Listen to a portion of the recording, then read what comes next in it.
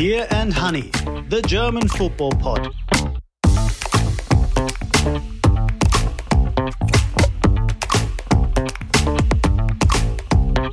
Today, is it time for alternative therapy in Dortmund? BVB only draw 2-2 with Heidenheim. Union get licked 3-0 at home to Leipzig. Bayern beat bogey team Gladbach to get past the disastrous deadline day. And Bayer Leverkusen continue to shine at the very top of the Bundesliga table. All of this and much, much more in this week's edition of Beer and Honey. Hello, dear listener. I'm Raphael Honigstein.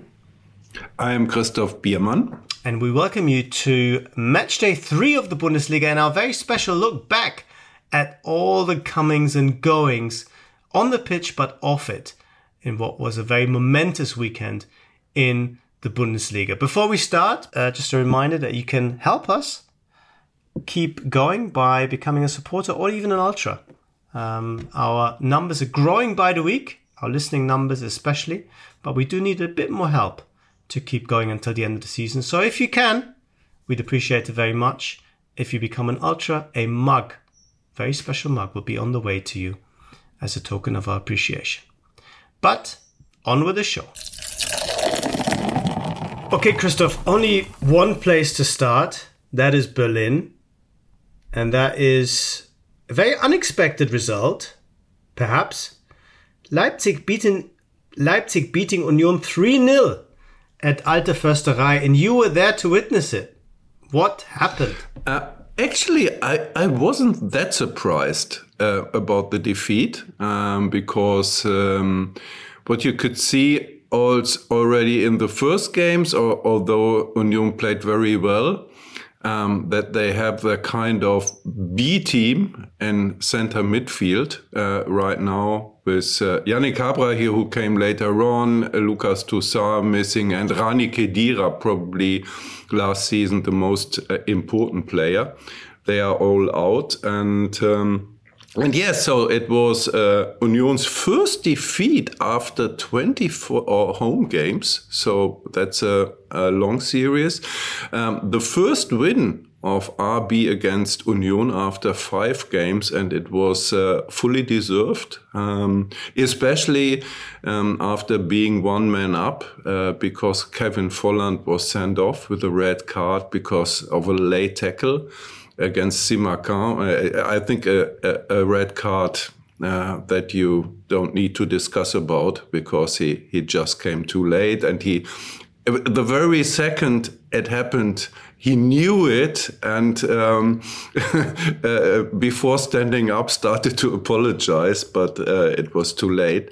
And after that, it was almost a stroll for Leipzig, scoring 2 more goals, and we witnessed a very impressive RB team. And I think especially standing out the young Dutch player Xavi Simons, who scored the 4th goal, and he was fun to watch. Who else did you enjoy watching?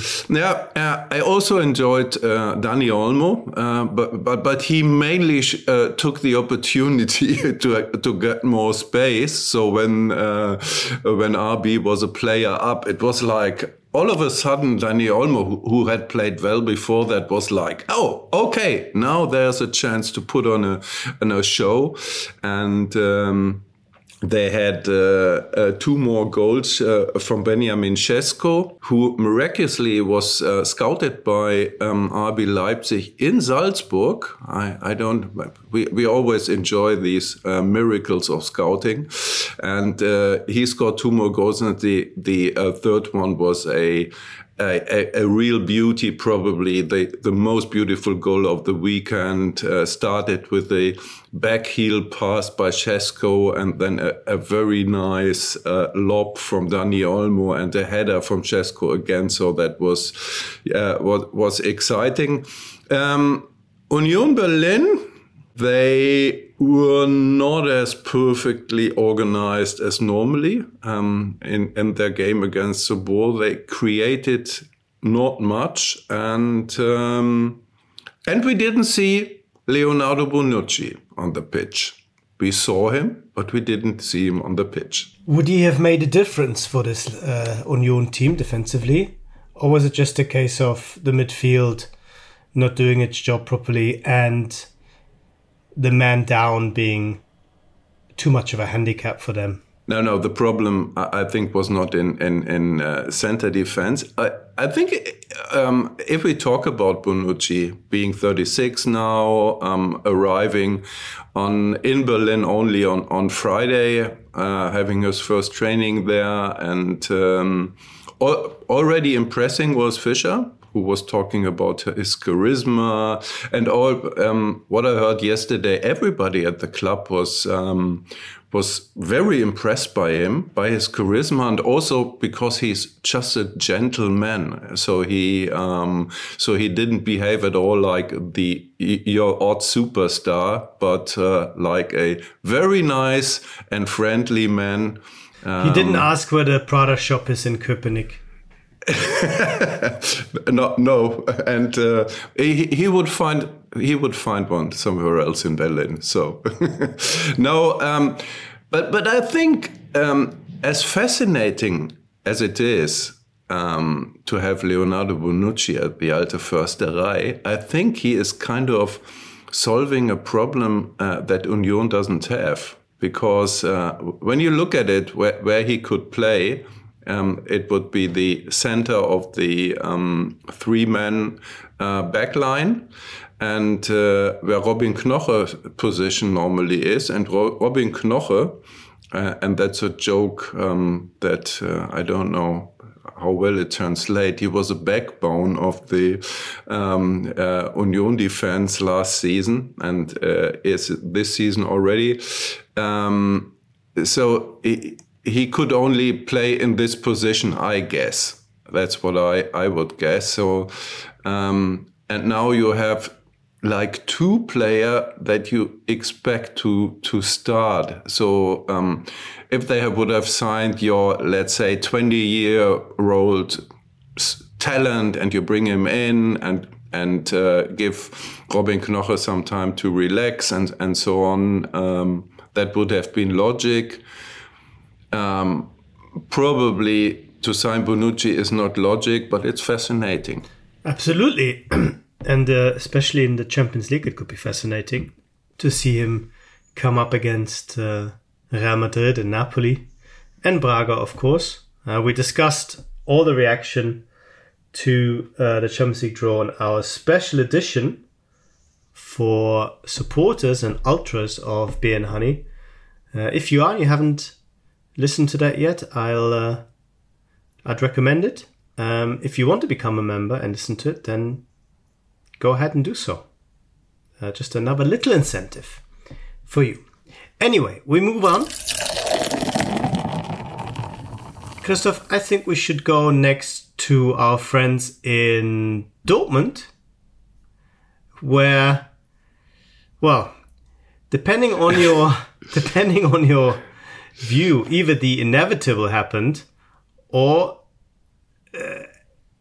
another huge surprise happened. I don't know if I'm still surprised or if I should expect the unexpected with Dortmund. Anyway, just to put you in the loop, dear listener, Dortmund were 2-0 up thanks to a goal from Brandt and a penalty from Emre Can. After 15 minutes at home to Heidenheim, yes, new boys Heidenheim, widely tipped as relegation candidates number 2 maybe, behind Darmstadt. But they somehow threw things away and conceded 2 goals in the second half. Kleindienst with a penalty, and before that Dingchi, and a huge outpouring of frustration, anger, annoyance from the crowd. And Hans-Joachim Watzke has asked for a commission, or at least for some kind of introspection and analysis of what's going wrong, because of course the start has been very, very bad. Christoph, what the hell happened on Friday night at Signal Iduna Park? You were asking if it is a surprise or not a surprise at all. At least, I don't have the answer, but at least to me, it was by far the most fascinating match of the weekend. Because what you could see, especially in the last 20 minutes, was a kind of Borussia meltdown. You said it, they were 2-0 up. They had good chances to score a third one or a fourth one or whatever to get the result that most of the people would have expected.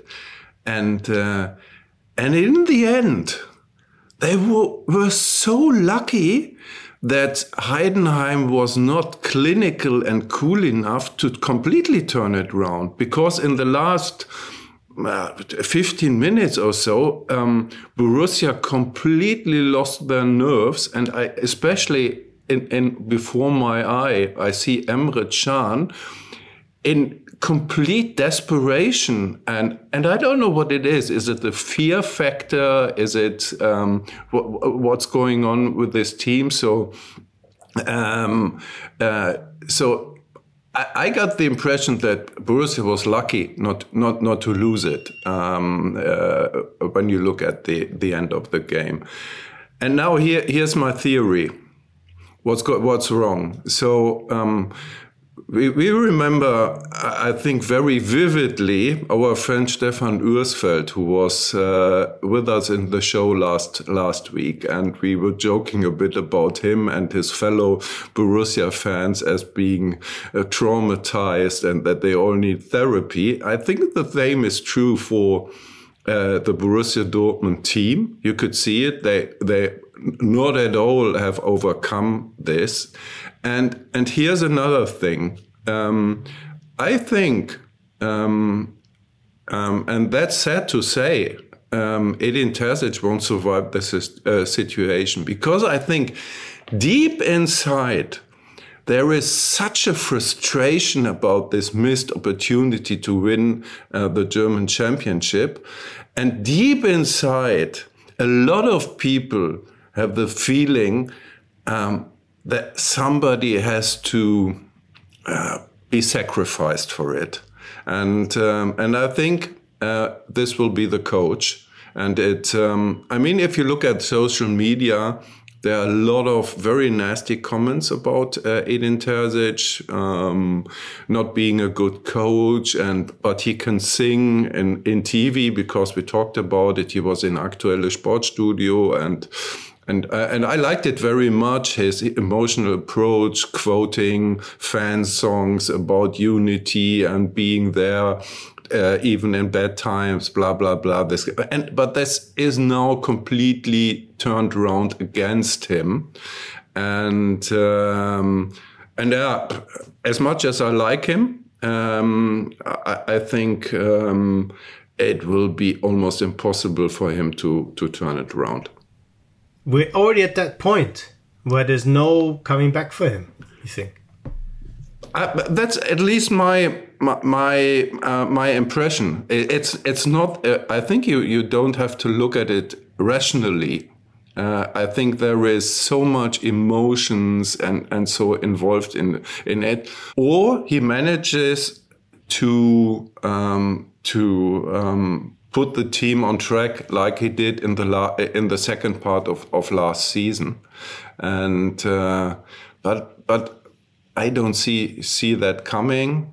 Although probably they made a surprise transfer at the end of the week. Niklas Füllkrug came in from Werder Bremen, the center forward of the German national team. He might help, but I think the problems are too complicated. And but let's see. Maybe I'm wrong, but right now that's my take on the situation. Christoph, we know that Lucien Favre, who was the predecessor of Marco Rose, he was never really 100% supported or rated or trusted by Dortmund. Yet he stayed there for 3 years because they couldn't find anyone else. Could Terzic survive a little bit longer because there's no real contender, no real alternative candidate out there? Or do you see a chance of Julian Nagelsmann stepping in, who is the one coach who's available of the big names in Germany? I think Borussia very much would like to keep him because, I mean, he is a Borussia man. He is a very nice human being, and that's seen like this by everybody in the club. So if there is any chance to keep him, they will do it. And I think there is not a discussion about the manager going on, but yeah, it's complicated. Julian Nagelsmann would be complicated in a way, but yeah, maybe it's too easy to discuss replacements for Terzic. But I think we have to keep an eye on the situation, and we will do. Okay, so he'll have some time to turn things around. All right. Somebody who has turned things around in quite dramatic fashion is Sebastian Hoeneß at Stuttgart. You recall that he saved them from relegation last season. And this season, after 3 games, they have 6 points. They've scored 11 goals. And they looked absolutely devastating in a positive sense when they demolished Freiburg 5-0 at the weekend. Again, some goals from Guirassy, who's turning into one of the outstanding strikers in the Bundesliga. I think Stuttgart really happy that nobody came in for him. But as a team, especially on the break, very few sides as fun as Stuttgart to watch at the moment. Bit of a surprise to you, or did you expect them to come back strong? I remember you saying that they didn't get the results that they warranted in terms of their performances. Now they seem to be getting them. Yeah, and especially this one against Freiburg is very important because it's over the years it has become a real derby between the team from Württemberg and the team from Baden, and as Stuttgart is the big one in this derby, the one with the big history, former German champion, and so on. Freiburg was always a bit the thorn in the side because they did everything what people in Stuttgart would like to have. They have their manager, Christian Streich, for many years, developing good players and slowly growing into a force in German football. And so to defeat them 5-0 is something very much liked by the Stuttgart supporters. And yes, I mean, they won their first game of the season 5-0 against Bochum and already looked good. And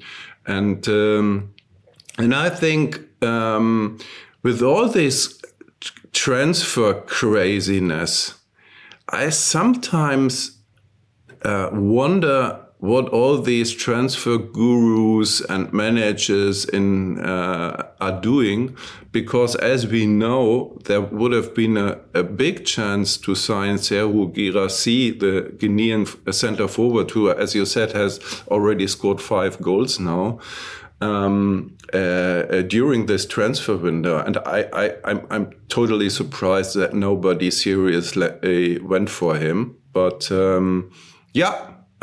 so Stuttgart can be very happy and to keep him, and I think they can be optimistic to have a good season, maybe a great season after some years full of difficulties. Raphael, with transfer dealings, we have to move to another club who was successful this weekend, and we have to congratulate our colleagues from Süddeutsche Zeitung for the best headline of the weekend, because their headline was "Holding Nix," and this was about the non transfer of a holding 6 at Bayern. So holding nix means kind of holding nothing. And yes, of course, Bayern was holding nothing after many efforts during the last days of the transfer window, and look like that they completely blown it. Or what did they do? Yeah, well, first of all, I mean, we had holding 6 oder nix on this podcast last week, so I'd like to think that our colleagues from Süddeutsche were perhaps inspired by listening to us. That's possible. What happened? Palhinha was already in the building holding up a Bayern shirt, but the clearance from Fulham never arrived, and he was sent back on his private jet on Friday night again. Thomas Müller joked that on hearing that news, Thomas Tuchel would have probably bit into a seat of the plane he was traveling on in frustration. Certainly not happy, certainly still not happy on Saturday talking about it. He called the squad composition thin. He called it gutsy with barely veiled sarcasm, and repeatedly said, we will see if it's enough for the rest of the season, heavily implying that it's not. As a coach, I'd be very unhappy as well, because Bayern have sold one of their 4 central midfielders. They tried to get a replacement in, it didn't happen. They sold a right back who can play as a centre back in Benjamin Pavard. They loaned out a right back who can also play as a centre back in Stanisic, and they also didn't bring in anyone. And now in those 2 positions, they're a little bit thin on the ground. And I think that's why, before we go into the ins and outs of what that means for the club and what it says, etc., that's why the game took on an extra dimension of importance, because if Bayern had lost or perhaps even drawn against their bogey team, Borussia Mönchengladbach, we would have had a huge sense of this club is unprofessional. There's a big problem here. Tuchel and the board are fighting. It's going to be a big problem going forward. But as it was, the team actually played really well, especially in the second half when Tuchel made some changes. And I think people feel, maybe even Tuchel himself, feel a little bit more positive about the squad, knowing that, yes, in terms of quantity, maybe there's a couple of players missing, but the quality, especially if they're finding their feet and things are beginning to click just a little bit more, is still considerable. Let's separate these 2 things. As a team, Bayern struggled in the first half to break down a very, very, very, very low Borussia Mönchengladbach team. They had about 9 men near their own box. Player, the only player, no pun intended, to play slightly further up. And they took advantage from a set piece. A great goal from Itakura. But in the second half, Tuchel made some big changes. He brought on Conny Laimer as a right back. He brought on Choupo-Moting as a second centre forward. He positioned Müller slightly differently. He pushed some of the players up to be even more attacking. And it all resulted in some decent football. A lovely goal from Leroy Sané, who was probably Bayern's best player, alongside with Laimer in the second half. And then a late winner from Mathys Tel from a corner. Joshua Kimmich corner, which is a bit of a collector's item because his corners have been pretty bad. This time better, it must be said, in the game. But yeah, a big win for Bayern. It felt like a sort of big statement, finding a way, and especially with all the noise coming from the transfer window, the perfect result for them. The transfer window, though, Christoph, I mean, can you remember a Bayern Munich transfer window where on the last day, the deadline day, they are still trying to get important players in, but not only that, then they fail to do so. To me, that is a very novel and very worrying precedent, which I think shows you how, if not chaotic, then at least complex things have been behind the scenes without a proper sporting director in place. It was Christoph Freund's first day at work on Friday. not the best start for him, but I think it underlines that the so-called transfer committee, Ausschuss Sport, perhaps had a few too many people involved to have a streamlined process in the end. Yeah, I mean, seven people involved is a lot. It's just too much. And and you're right. Nobody can remember a situation like this because a situation like this never occurred before. So, and it's very un-Bayern. Because it's normally, so in the past, Bayern, at least in Germany, was boss. They got what they wanted. And probably it's also a bit of a sign of changing times, that they are not at the top of the food chain. I mean, they look like they got Harry Kane, so a fantastic transfer for them and for the Bundesliga. But maybe it's also expressing a kind of power shift in international football. I think they really have to analyze what happened in this transfer window. Was it just bad organization? Bad scouting, I don't know. Haven't they been prepared enough, or whatever? Or if it's something general that their position in the world of international football has changed. But let's move on to, I think, for me, the most shocking transfer of the deadline day.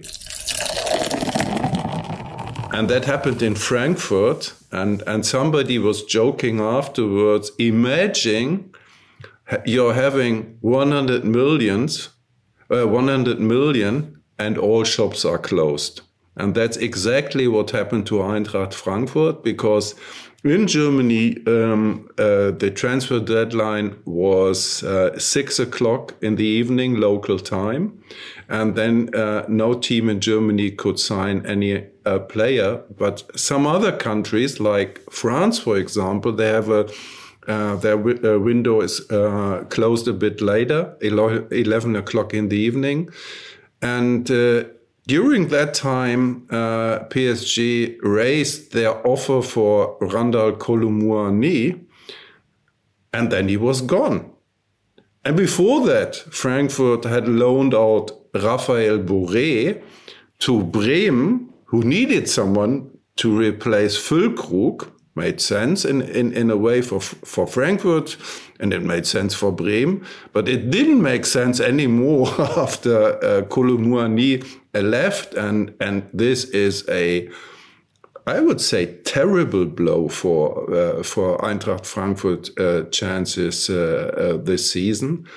I mean, they qualified on Thursday for the Europa League, for the Conference League group stages and so on. But and you could see it on Sunday when they played 1-1 against Cologne, thanks to a late equalizer of Niels Nkunku, a 22-year-old who came in from AS Saint-Etienne, and some of our listeners in England might remember that he briefly played for Everton and Cardiff. What do you think about it? I mean, it's an astonishing situation, a depressing situation also, because Kolo Muani went on strike before the second leg against Sofia, where Frankfurt qualified for the group stages. So what do we make of it? Yeah, it's a shame, first of all, that things have worked out this way. Secondly, I think Frankfurt, a little bit like Bayern, ran out of time. They tried to find a replacement. They tried to obviously spend the money. They were interested in French striker Ekitike from PSG, but couldn't quite agree. I think personal terms with him, he was on a lot of money. And I think it would have only worked if PSG would have picked up maybe some of that, and they were unwilling to do so. In the end, he stayed in Paris. But at the same time, I get the sense, Christoph, that they felt not selling Kolo Muani isn't an option either. After his strike, after PSG coming very close to the kind of sum that Frankfurt had wanted all along, which was 100 million, I think even though the player had lost the moral high ground by going on strike, if a club comes up with a 95 million euro offer and then you still say no, I think it's very hard to keep him motivated for the second half of the season. And you better take the money, even if you can't spend it immediately, and then spend it in January. So yeah, not ideal for Frankfurt, not ideal for the Bundesliga on the whole, that they lost another top striker, top star. They've lost Nkunku, they've lost Lewandowski the year before, Erling Haaland the year before. And Kolo Muani was the most exciting foreign striker, not called Harry Kane. And now he's gone. And it's a shame for both Frankfurt and the league. Yeah, and I think Frankfurt are the big losers of this transfer window in a way, because they also sold Jesper Lindström to Napoli, and rich losers. Rich losers, yeah. Maybe they prepare themselves to buy big in winter. But that's always a bad thing to do. You're right. It's a blow for the Bundesliga. Disappointing, but I mean, we saw this before. Also, player going on strike with Dembele in Dortmund before he left to Barcelona. The same agent was involved, interestingly. So maybe there is a kind of tactic behind it. And there was a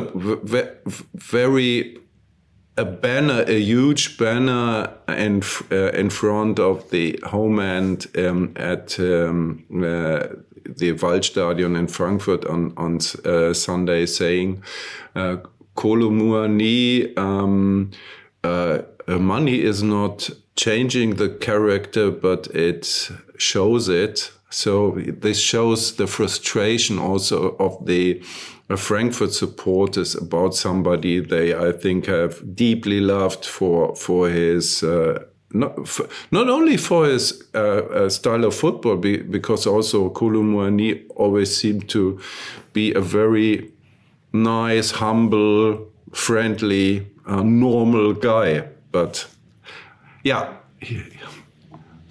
now he is gone, and Frankfurt is having a real problem. And maybe in some weeks we discuss it with our Frankfurt ultra Ronnie Reng.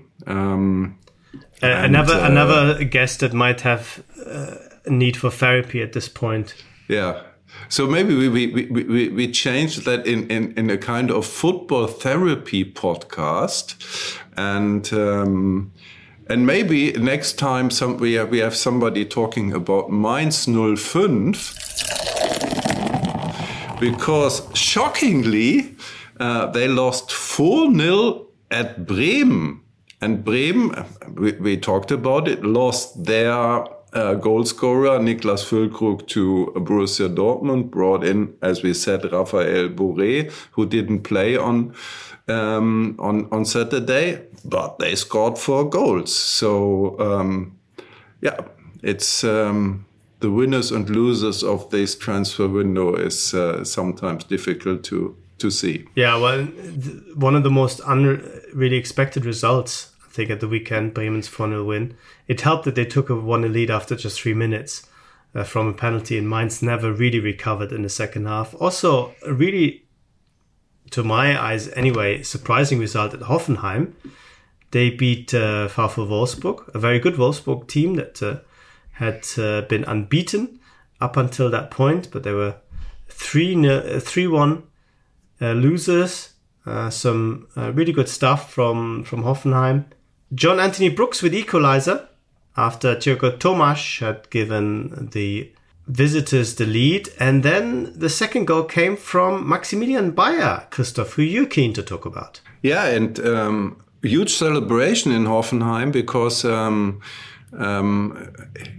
he's one of our own, and football fans in England would sing. 20-year-old Maximilian Bayer comes from the Hoffenheim Academy, a quite productive academy, and he already scored his second goal this season to the... and that made fans in Hoffenheim very happy. Just a short word on Hoffenheim and their activities on the last day of on deadline day.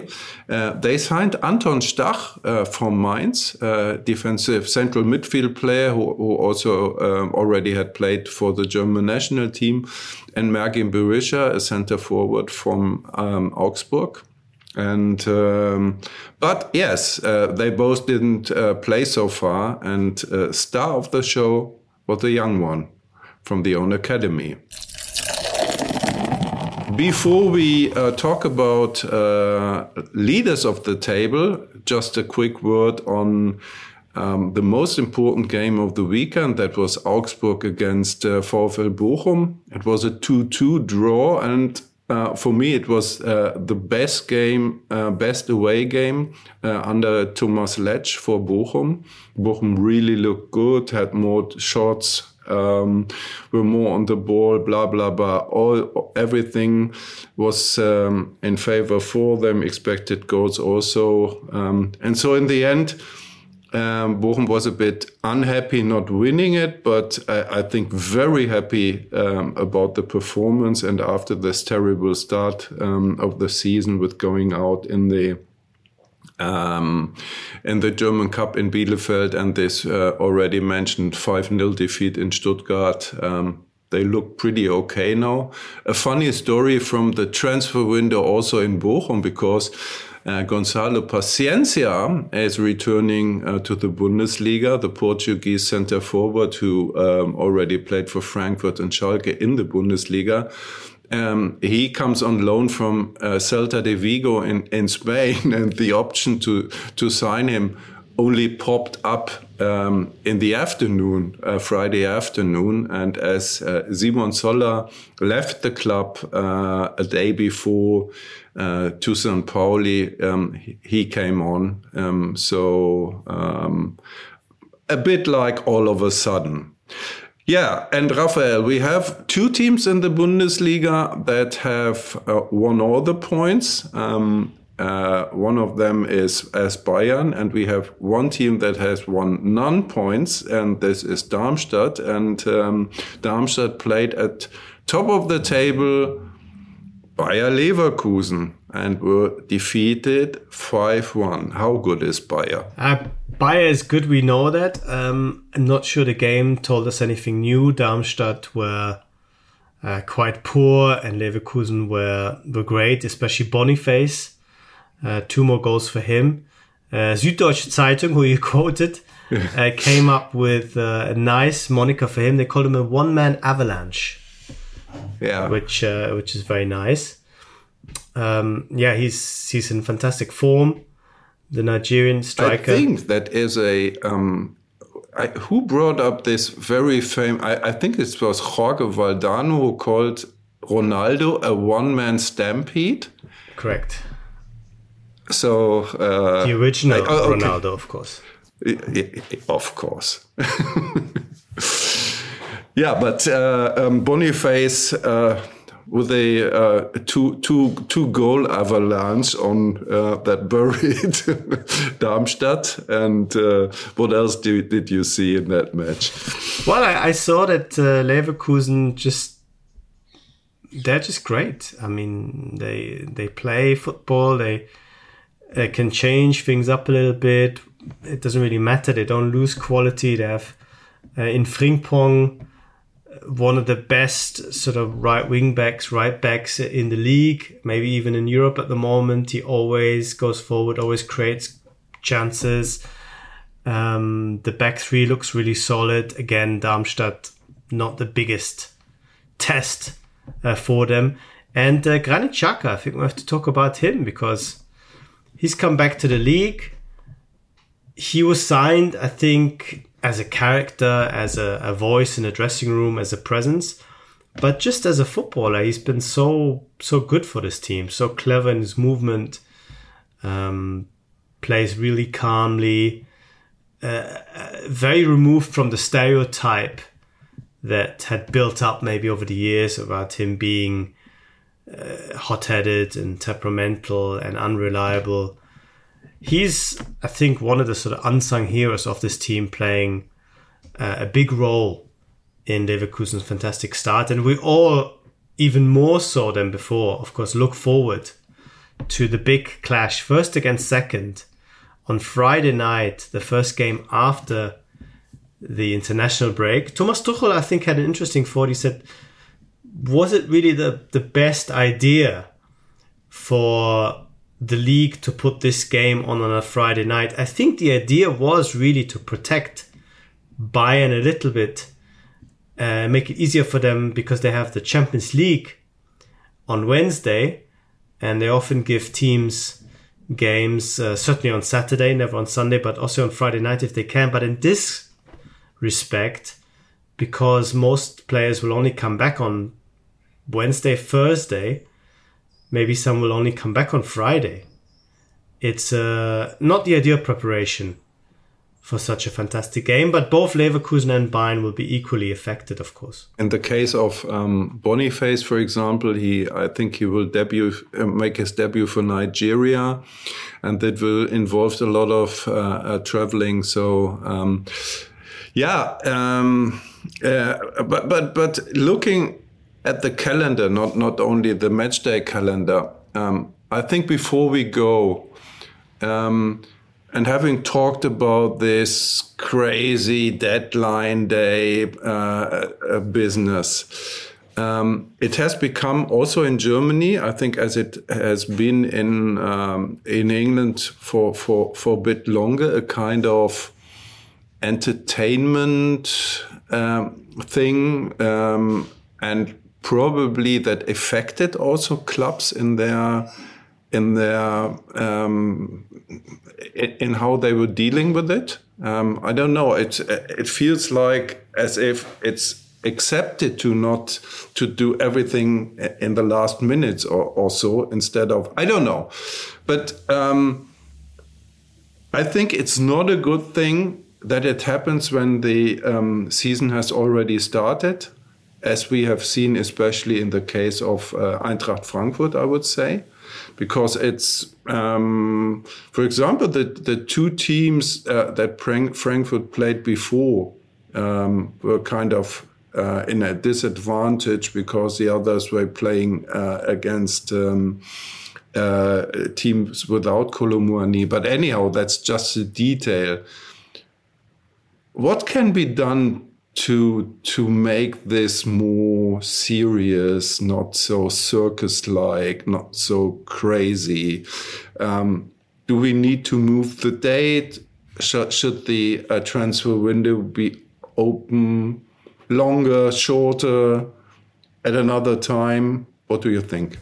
So first of all, I think that we need probably the same time on deadline day for all the leagues, if possible, at least for all the leagues in Europe.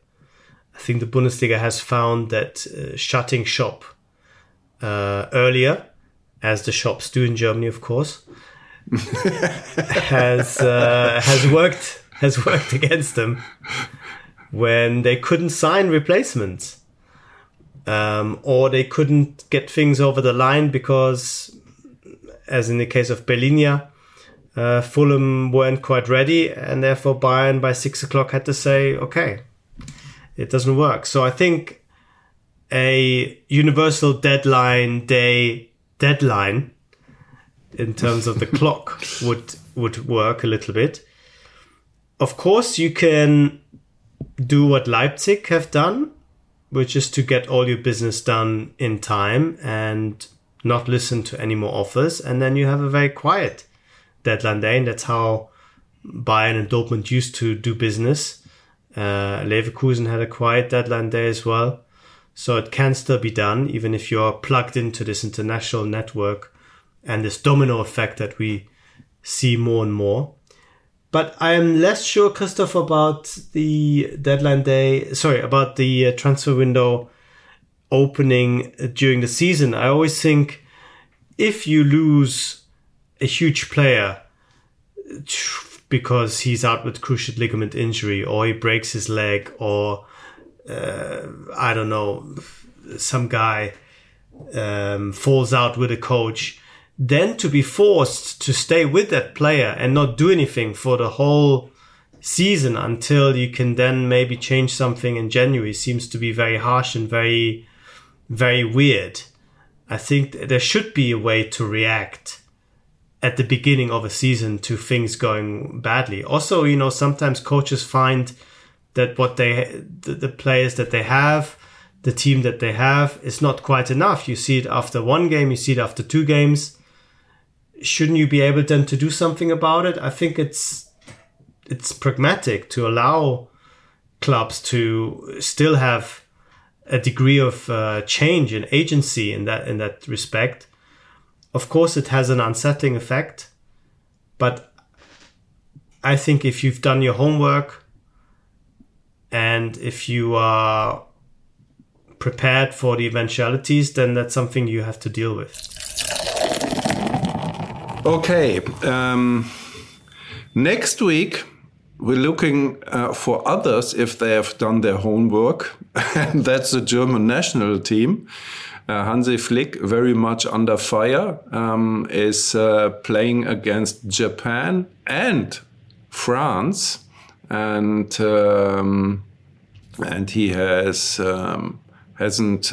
called up Leon Goretzka, surprisingly. He has called up Pascal Groß from Brighton, also surprisingly late. And massive discussions about the German national team in Germany that we tell you about next week when we know what happened at the German national team. Yeah, we'll be back Wednesday next week with a look at Hansi Flick's latest and perhaps last games in charge of the German national team.